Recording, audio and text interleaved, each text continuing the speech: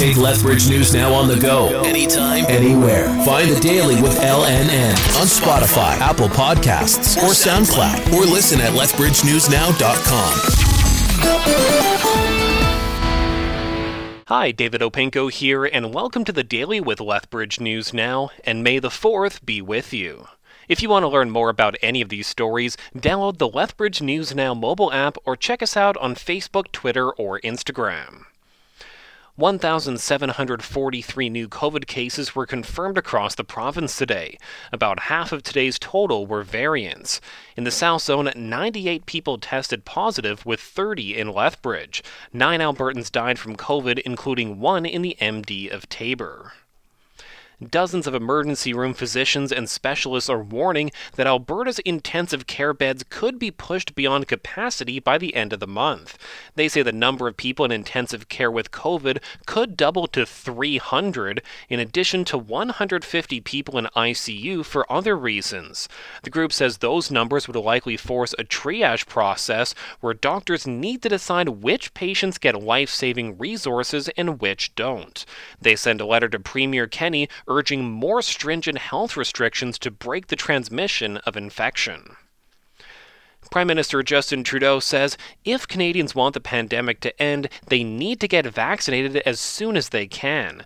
There's been more fear and frustration around vaccines after the National Advisory Committee on Immunization again changed its advice.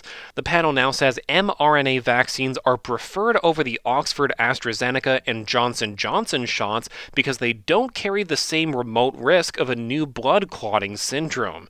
The committee says Canadians under 30 shouldn't be offered AstraZeneca or Johnson & Johnson at all. The Canadian Pharmacists Association calls the panel's latest advice disappointing and says it could fuel vaccine hesitancy. A Quebec man has been arrested in Calgary on sex trafficking charges. A victim told police she was sexually exploited, and the accused controlled her money, food, and movements until she was able to escape.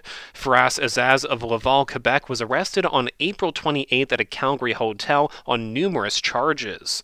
Survivors of sex trafficking can call 211 for help.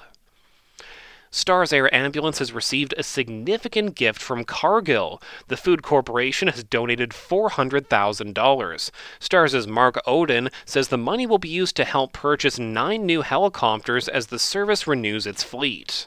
Our previous aircraft have served us and our patients across Western Canada very well for the last 35 years. And we expect these new aircraft to last a similar amount of time. So this is really a generational investment to make sure that we can be here to help those people living, working, and playing across Western Canada whenever they need us. Stars is partway through its fleet renewal. They hope to have the rest of the fleet by next year.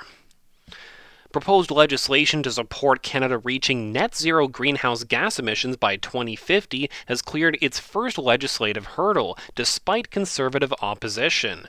MPs voted 210 to 122 in favor of sending Bill C-12 to a committee to be scrutinized. If passed, the bill would require that Ottawa set rolling 5-year targets to cut pollution between 2030 and 2050. The Canadian Anti-Fraud Centre is warning people of what they call non-delivery scams. That's when people sell items online that seem too good to be true, but they have no intention on giving you the item you paid for. This type of scam has become more common during the pandemic with items like PPE, gym equipment, hot tubs, and pets. For tips on how to protect yourself, head over to our website. The 3-day road check program is underway. Officers from the Sheriff Highway Patrol will conduct hundreds of inspections on commercial vehicles across Alberta to ensure the safety of drivers. The checks also confirm that vehicles are following all federal and provincial regulations. Last year, 727 vehicle inspections were completed over the 3-day program. And wedding venues in Lethbridge are preparing for a busy summer despite the pandemic.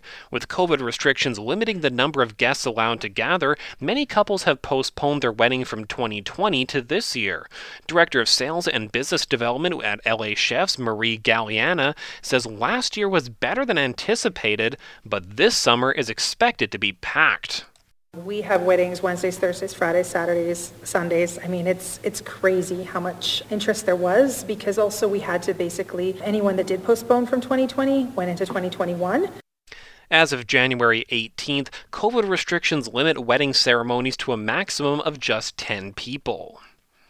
So those are just a few of the stories we've been covering today. To stay up to date on the latest local and regional news, head over to lethbridgenewsnow.com or find us on Facebook, Twitter, or Instagram.